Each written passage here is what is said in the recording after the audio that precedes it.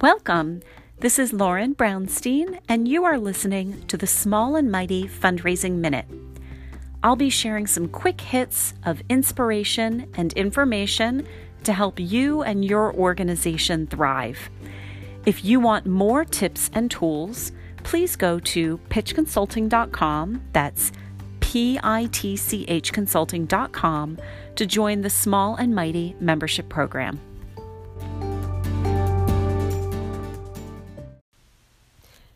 There is a topic that I've been talking about for years and years that I've written about on my blog and that I've actually talked about a lot over the last couple of weeks because people keep contacting me about it. And that is the value of what I call a stock proposal. So this is something that I think every nonprofit organization should have at the ready. And I'll explain why, but first I want to explain what it is. A stock proposal is a proposal that's usually 5 to 7 pages in length, and it's written in such a way that with minor modifications, usually to the opening and closing paragraphs, you can take that proposal and you can send it out to multiple donors. Once you have a stock proposal, you can send it out 1 time, 10 times, 20 times. You just need to keep modifying it to make sure that it's up to date. And sometimes you might be writing a proposal for a foundation that does not say, send us a 5-page proposal, but they have like 20 specific questions that you have to answer. You can take the text from that stock proposal and repurpose it and cut and paste it so that you can submit. I actually have a client right now who is doing that very thing.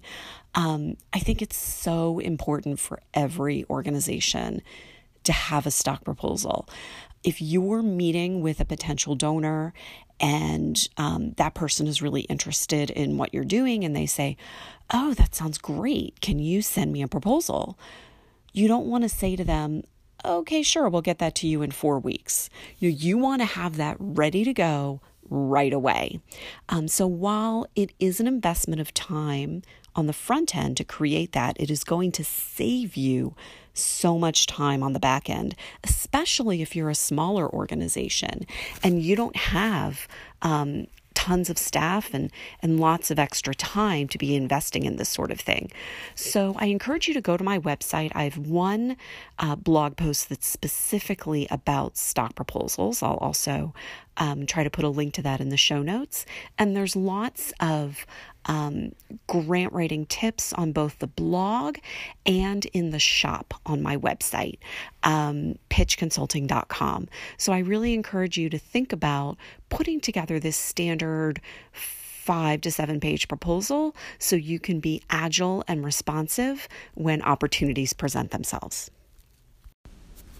Thank you so much for listening. I really appreciate it.